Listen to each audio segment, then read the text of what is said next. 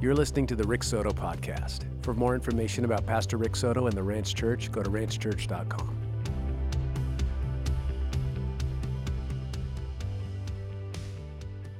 This message that we're going to be talking about today is going to be called Spiritual Secrets. We're going to sort of close out the rest of the chapter for this moment as we talk about spiritual secrets. There are spiritual secrets in the scriptures. They're actually really laid out in plain sight, so it's kind of fascinating to use that kind of language, but you definitely need to have crossed over into salvation and have the Holy Spirit illuminating these things in order to grab hold and internalize them. So Paul will start out here now in verse 2, and he will say, "We give thanks to God always for all of you, constantly mentioning you in our prayers, remembering before our God and Father your work of faith, labor of love, and steadfastness of hope in our Lord Jesus Christ." So pray with me. Lord Jesus, we come now.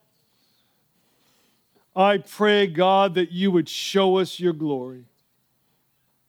I pray now, God, that you would visit us. I pray, God, that your word would be like a plumb line just going deep inside us. Well, speak to us now, God, for we need you. And we pray this in Jesus' name. Amen?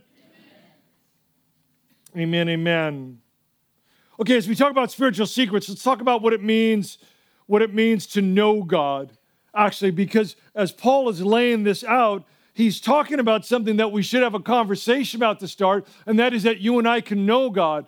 Christians have a very outlandish claim, sometimes criticized for it. We claim to actually know God. We claim that we can actually know, hear from God, that we can understand his mind, that we can know what's on his heart. We are making that claim because God has made that claim for us.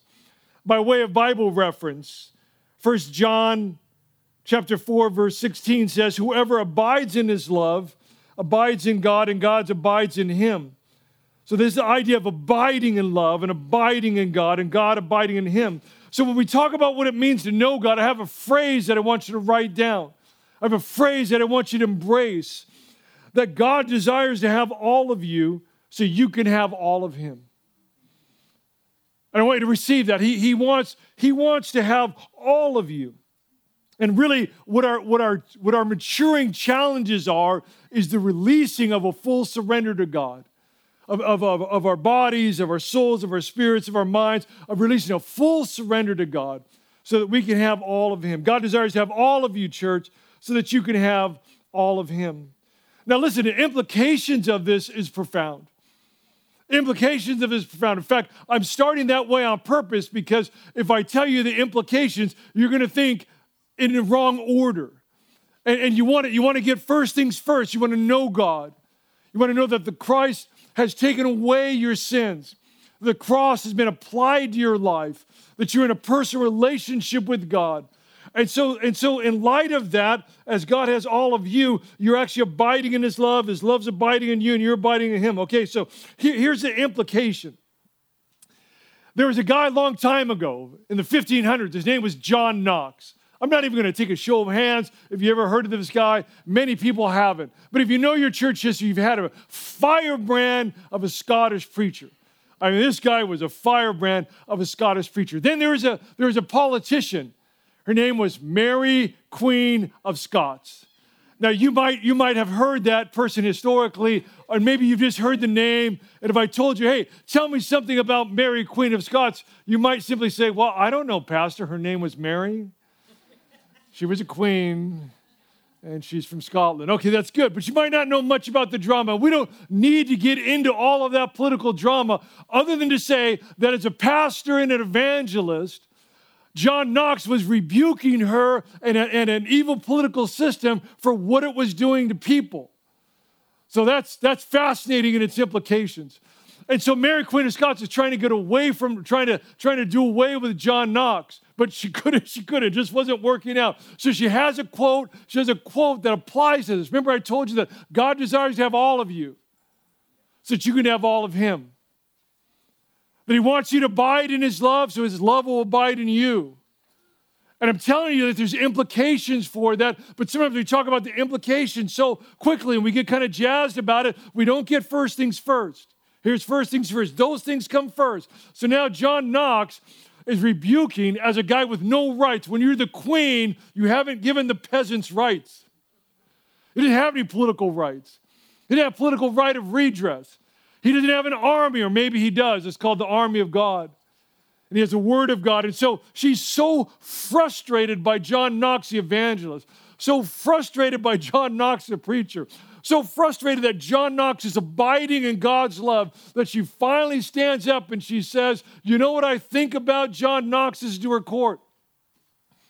I fear his prayers more than all the armies of Europe coming against me.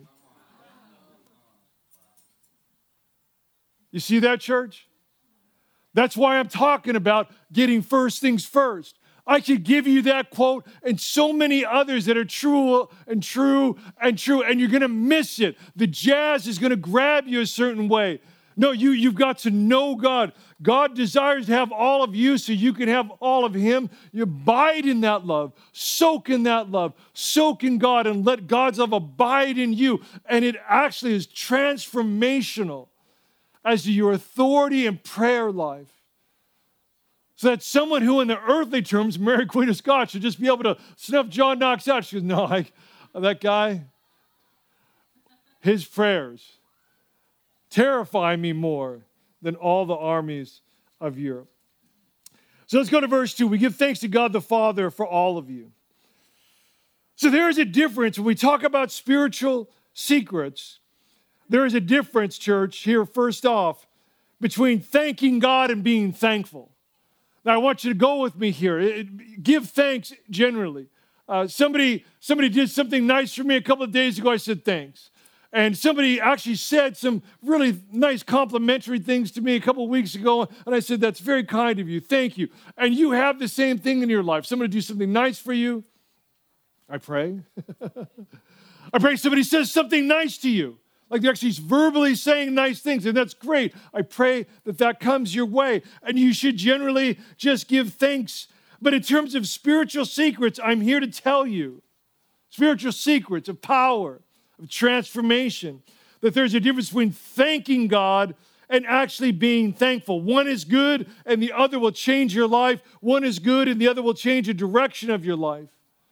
Thanking God. See, Paul comes here. This church was born with tremendous persecution around it. You read the book of Acts, and he says, we give thanks to who, church? Who in your Bible it says, we give thanks to? God. I'm not just giving thanks. I'm actually going to say, I thank God for you. I thank God for you. He's saying this to these people in Thessalonica, in ancient Greece, who were so bold and brave, constantly mentioning you in my prayers. So when you thank God, specifically. So when the difference is that I didn't do anything wrong, I thanked that person, but it was actually a couple of days when I walked away and I thought about that person who said something nice to me, and I finally said, Lord Jesus, I thank you that you sent someone to encourage me. So when you thank God in that way, guess what? The laser of the Holy Spirit and the love of God just enters your heart and soul in such deeper and deeper and deeper measures because you're thanking God. And there is a difference. Always say thanks, but there's a difference between specifically thanking God. I'm going to give you two illustrations right here. By way of reference in Matthew chapter 11, verse 25. So Jesus is going to say before some famous words of his, these words are, come to me all who are weary and heavy laden. So that's fantastic. Jesus is saying, are you weary? Come to me. Do you have the burdens of life and finances and health and relationships and family matters on your shoulders? Are those things wearing you down, church? He says, well, come to me. So before that, Jesus, activating that spiritual power, is going to say, I thank you, Father. So he's going to thank God. He's going to say, I thank you, Father. And what he's doing is clarifying that the spiritual truth is going to come to God's people. And so he thanks God, and then he says, listen, in the words that I just told you, are you weary? Come to me. Are you heavy laden? Come to me, and you will find, Jesus says, rest for your souls. More in an illustration that's maybe a little easier and quicker to understand is John chapter 11, verse 41. So this is fascinating because it's Lazarus being resurrected from the dead. So Lazarus is dead, been in the tomb. You can read it in chapter 11. Kind of familiar story to church and Christians who study this. He's dead, totally dead. And Jesus is delayed in order to teach a lesson. And so before he comes on the scene, as he's getting there, what he's going to say is, I thank you, Father. I thank you, God.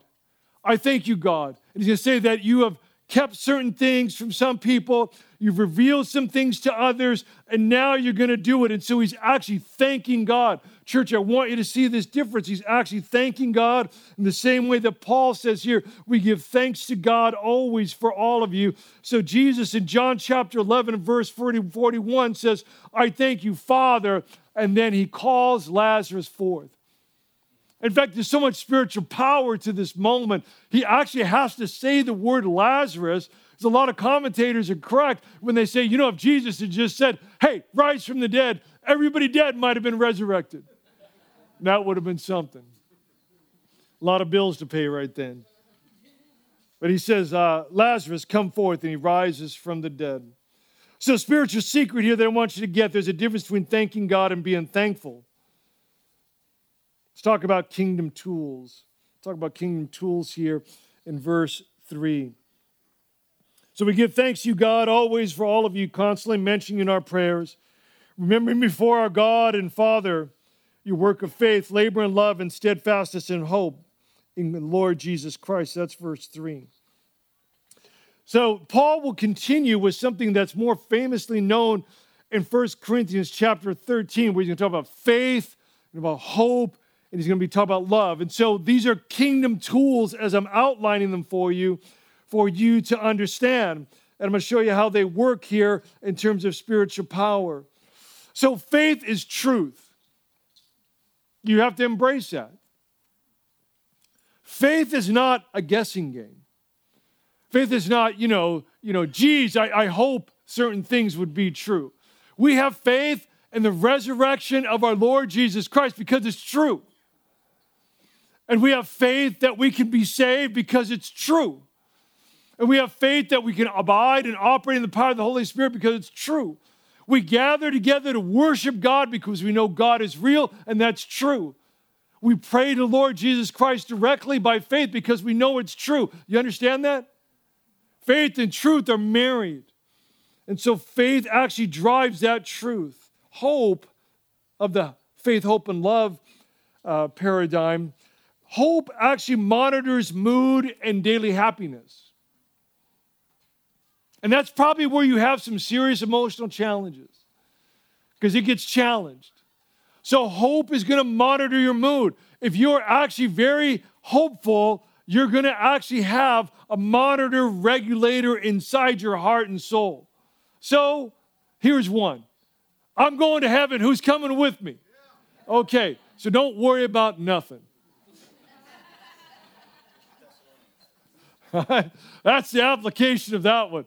We have to be responsible, and we want to be obedient, and we want to be a blessing to other people. And I'm not saying that there aren't moments of weaknesses. I have them as well. But I'm going to heaven. Who's coming with me? All of you? Praise the Lord. Then that begins to monitor the mood of many of the challenges that you have. That monitors the mood as you're walking through the valleys of life. That actually affects your happiness. I know that my God has told me that I'm getting a new body in heaven. Hallelujah. He tells me it's going to be good and nice and perfect. And so I'm looking forward to that. That is fantastic. Hope, church, I want to press into this. It's actually one of your issues. It's one of the things that can tend to take you down when you don't have it. It's a mood regulator as a power gift from God to help bring happiness daily to you. Faith is truth. Hope is that regulator of mood. Love creates passion. Love creates real passion. When you love what you do, you're passionate about it. When you love life, you're passionate about it. When you love the people that you're with, you're passionate about it. And sometimes that starts by liking the people you're with. I know that. Maybe you don't love everybody at one time. You go, do I love you? Maybe I just like you today. It's okay. Love has to be nurtured. And it must be nurtured. And you have to work through issues. But love ultimately creates passion. Like, I love this church. I do. I love the Lord. And it's such a pleasure to be a pastor and be your pastor and to preach the word. It's just a joy to be able to be with you and to do this. That creates a passion. Creates a passion that gives us dreams of a church, going places and doing things, blessing the community. And all of us together playing a role in that way. Creates a passion. Love creates a passion. Now listen, it should say about these kingdom tools, they come together, and what you have to understand is that God is often playful with them. So I'm going to give you a couple illustrations out of Joshua to help you understand these kingdom tools, which are outlined here in this text in Thessalonians. Paul will say here specifically related to them, your work of faith, your labor of love, and steadfastness of hope in our Lord Jesus Christ. So these are how they come together. In Joshua chapter 5, it's now time for Joshua and all the Israelites to cross the Jordan. They're actually in the modern nation of Jordan proper. They can see actually the town of Jericho. There's the Jordan River there. A couple million people going to cross over. And so this is the Lord. This is really interesting. In Joshua chapter 5, Joshua is this military general. He's trying to find out whose side who's on, in a sense. And so he sees this man with a sword drawn, and he's quite an ominous figure. And so he goes up to him, which is really pretty bold, and he says, hey, whose side you on? Because I'm on the Lord's side. Whose side you on? And so he doesn't know that he's talking to what we call a pre-incarnate version of Jesus. And so he's literally there. And so here's what the Lord says. Joshua says, whose side are you on? And the Lord says, no. I don't play by your rules. It's now, whose side am I on? Whose side are you on? And so he says to him, no, I am the commander of the Lord's army. Now I have come. Now I have come. And he needed faith, hope, and love to receive it, and things would be different. Then in Joshua chapter 6, they cross over the Jordan. They're coming into the town of Jericho proper. And here's what the Lord says. It says, hey, Joshua, here's what I want you to do. I could do this a bunch of different ways. I suppose I could have you wave your hand and the walls will come down right now. And I suppose that I could have you throw some water at it and the walls will come down right now. But I'm going to show you something because I'm the Lord and I have fun. And so you're going to actually walk around that and just play some music. Just worship and all of that and dance. And what you would think would happen in an ancient fortress is that they should be throwing stones on them and that kind of thing. The Lord put such a fear that they're just looking at the Israelites. And literally, I would have to be like really silly animated to show you what it would be like. But they are actually kind of just dancing, going around this walled city, playing music and all of that kind of stuff. And then the Lord says, okay, that's good one time. And they do that for 7 days. And on the seventh day, they're going to do it 7 times. And then, see, the Lord is creating in them faith. And he's creating in them hope. And he's creating in them love. Because the first day, just think about it. They're going to cross the Jordan. Okay, that's really cool. But we saw that with Moses. That's great. And so then the Lord's going to say, yeah, but I want you to shout at the city. Okay, day 1, I want you to shout at the city. It'd be sometimes in church when we say, everybody say amen, and people go, amen. Right? Like, okay, well, yeah, so that's not going to move mountains, right? And so then the Lord says, okay, we'll walk around at one time. Walk around one time. And they should have all been taken out. They're not taken out. They go, wow, that's pretty cool. We're like marching band, jamming, all of that kind of stuff. And they were too afraid of us. We don't really even have weapons, and they were so afraid of us. Maybe the Lord's on the move. That's what they say. So then the Lord says, do it a second day. As you know the story, they go to 7 days. Now all of a sudden, they have faith. But it's not like, man. like it's like a shouting, visceral, we are believing faith, and they have hope, and they have love in their hearts for God. Our God has done it all. So when they go around that 7 times in one day, he says, now you shout. He didn't need to say it twice. They're all in. And they just all shout, a couple million people together, and those walls come tumbling down. These are kingdom tools, and you put them to use. This faith and this hope and this love. Verse 4, as we continue on in our study, for we know, brothers, loved by God, that he has chosen you. Church, everybody say the word chosen. He has chosen you because our gospel came to you, not only in word, but also in power and in the Holy Spirit and with full conviction. So next spiritual secret, as I mentioned, the difference between thanking God and being thankful, letting you know that there's a spiritual secret of these kingdom tools of faith, hope, and love. There's also a spiritual secret related to the difference between conviction and commitment. And you got to go there with me here to understand there's a difference between conviction and commitment. So listen, just enjoying the moment with you, just write down, conviction is mo better. Okay, conviction is mo better. That's what you want to know. I chose God is how some people say it. They mean it well, they do. That's a version of commitment. God chose you. That's conviction. I realize to your humanity, you're going to respond because that's your faith and that's your hope and that's your love. You have to personalize it and you have to internalize it. But do not be immature in the faith as you get to the Word of God. God knew you before the foundation of the world. He created you. He designed you for a purpose, and He's calling you to Himself. He chose you. And then you had a chance by faith to choose Him. He chose you. And commitment says, I chose God. 1 John chapter 4, verse 19, by way of reference, says, we love because He first loved us. And this word chosen is the idea, I love this word, it's really interesting. It's really out of ag world, and it's the idea of picking. You know, so if you're in the ag experience and you're going to pick some fruit or you're going to pick something, so it's the idea of picking and setting out. And I put it over here in a different place because it has a different purpose than when it belonged over there. And I might pick something that something thinks is bad or not useful or not. I'll pick it and I'm going to take it. I'm going to bring it over here where it will actually have a divine purpose. That's you. He chose you. Which is actually why he's reminding the Thessalonians of that. He chose you. Christianity is not about a commitment. Christ has chosen you, and therefore you have a conviction inside you based on faith, hope, and love and truth that you are actually God's, and you have all of God, and He has all of you. Conviction breeds authenticity and victory. So if it's a commitment, what's going to happen is you're actually ultimately going to become a poser. How you doing? You doing good today? No, you're not going to be truthful, not going to be transparent. I'm fine. Oh, you don't look like you're fine.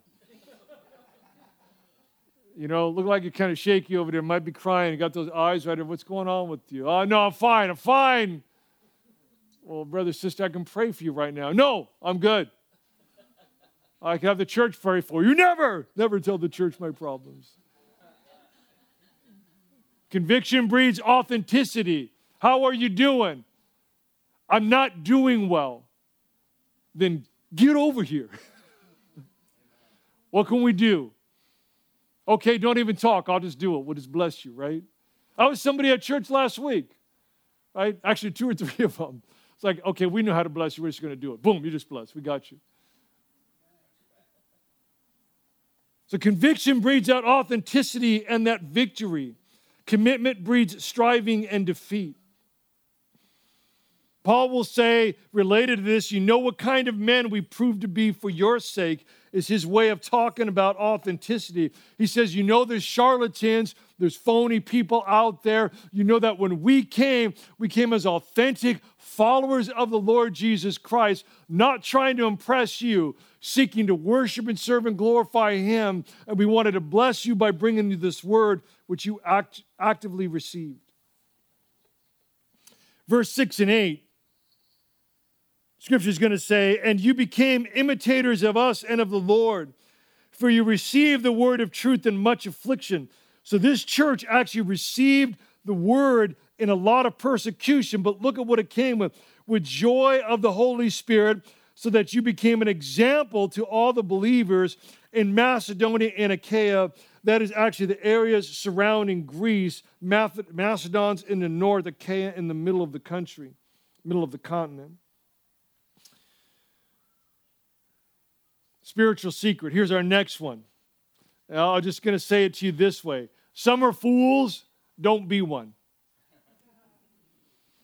Like honestly, spiritual secret. You know what? Some people in some culture, like subgroups, they are actually fools. Don't be one. Some people are checked out. Don't listen to them.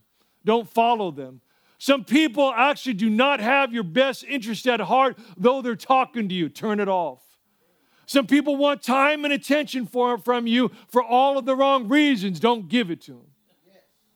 Like seriously. I understand some might be blood to you. They might be, as my Puerto Rican mama say, sangre. They might be blood. They might be family. Walk away from that for the moment at least. Some people are actually fools.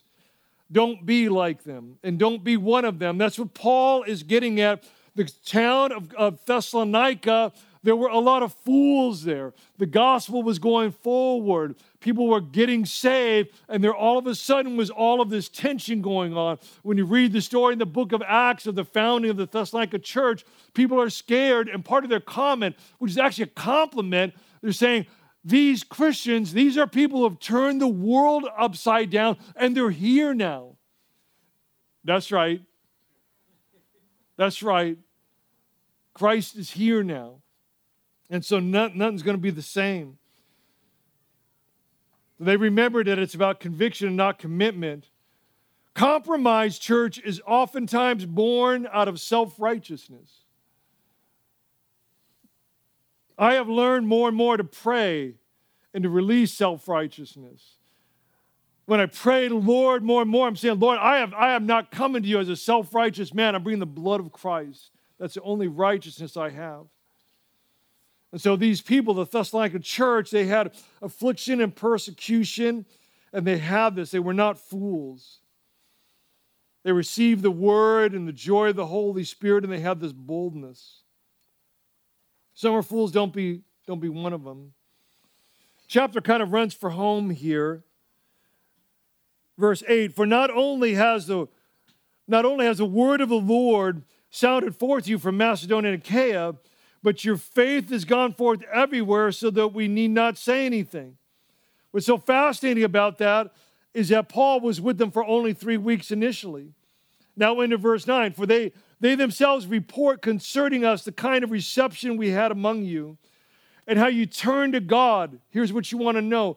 Turn to God from idols to serve the living and true God and to wait from the Son from heaven who raised from the dead Jesus, who delivers us from the wrath to come. They turned from idols. They turned from idols. Let's talk about idolatry. Now, I know that's a hard thing to kind of sometimes grab a hold of. But the truth is, you just think it through for a moment, you got it. So over here, let's just say is idolatry. And this is somebody, is a concert performer. They're a musician. They've got the band, right? And they're doing this. Okay, that's my era, right? Okay, so I can't even dance around and tell you what's going on with rappers and all of that. I would just embarrass myself, so I won't do that. But they're animated, and some are looking super cool, and they've got these huge crowds and all of that, and they've got it going on. Others are athletes, and they're incredible professional performers physically as athletes. And still others are celebrities or maybe television commentators and all of that. Here's the thing. We tend to worship them. And here's what it means. I mean, we quote them all the time. We quote them back to people all the time. We give them money all the time in lots of different ways. We look up to them. And here's the thing. Let's go over here from idols and turn to a living God. Here's a problem over there. Let's just take an athlete for a moment because that's an easier way to talk about this briefly. So you generally are watching an athlete for 2 hours perform what they have taken more than 10 years of their life to give with an enormous support system and an enormous amount of finances, and they're uniquely gifted at it. And for 2 hours a day, they look good. Yes? Okay, now let's take your life at your best, at your very, very best. You've practiced, you've rehearsed it, you have had a multi-million-dollar support system, and now we're going to let the camera roll on you for 2 hours that day when you're at your absolute very best. How are you going to look? Church, it's called good. Yes? See, you stumble because there's 22 more hours of the day. Right? Over here, they're looking good for 2 hours. 2 hours of the day. Now, look at me. Maybe I'm not the smartest pastor around, but I'm told there's 22 more hours in the day. And so over here, there's 22 more hours of the day, and you are surprised when those people who are superstars over there with all of that support system, over here, the other 22 hours a day, that they stumble and fall. And you're surprised by that. Well, I didn't know they were like that. Really? Did you see them the other 22 hours a day? You know what? It's called being a jerk. That's what they're like oftentimes. They can't stay married. They can't balance their money. They can't do half of the basic things of adult responsibility without a huge support system there. And they're oftentimes not nice people, but you worship them because you see them 2 hours a day. So these people in Thessalonica, they turned from idols to serve the living and true God. They didn't buy the lie of worshiping something that exists for 2 hours a day. They wanted the Lord Jesus Christ who can manage and glorify himself in their lives 24. And it was the eternal living God. And so they turned.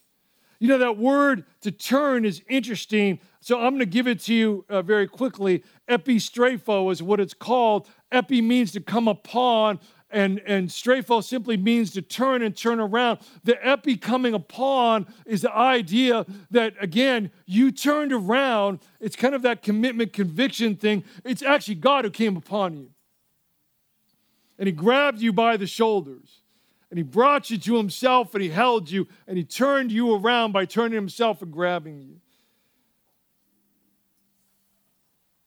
Luke chapter 1, verse 16, John the Baptist says, and he will turn, epistrapho, many of the children of Israel to the Lord God. That's a reference to Jesus Christ. These are spiritual secrets. Turn from idols. And so, church, I'm going to pray here for a moment. I'm going to ask you to turn from these idols. I'm going to ask you to not be a fool. I'm going to ask you to apply the differences here between commitment and conviction. I'm going to ask you to be soaked in the grace and love of Christ. Thank you for listening to the Rick Soto Podcast. For more information about Pastor Rick Soto and the Ranch Church, go to ranchchurch.com.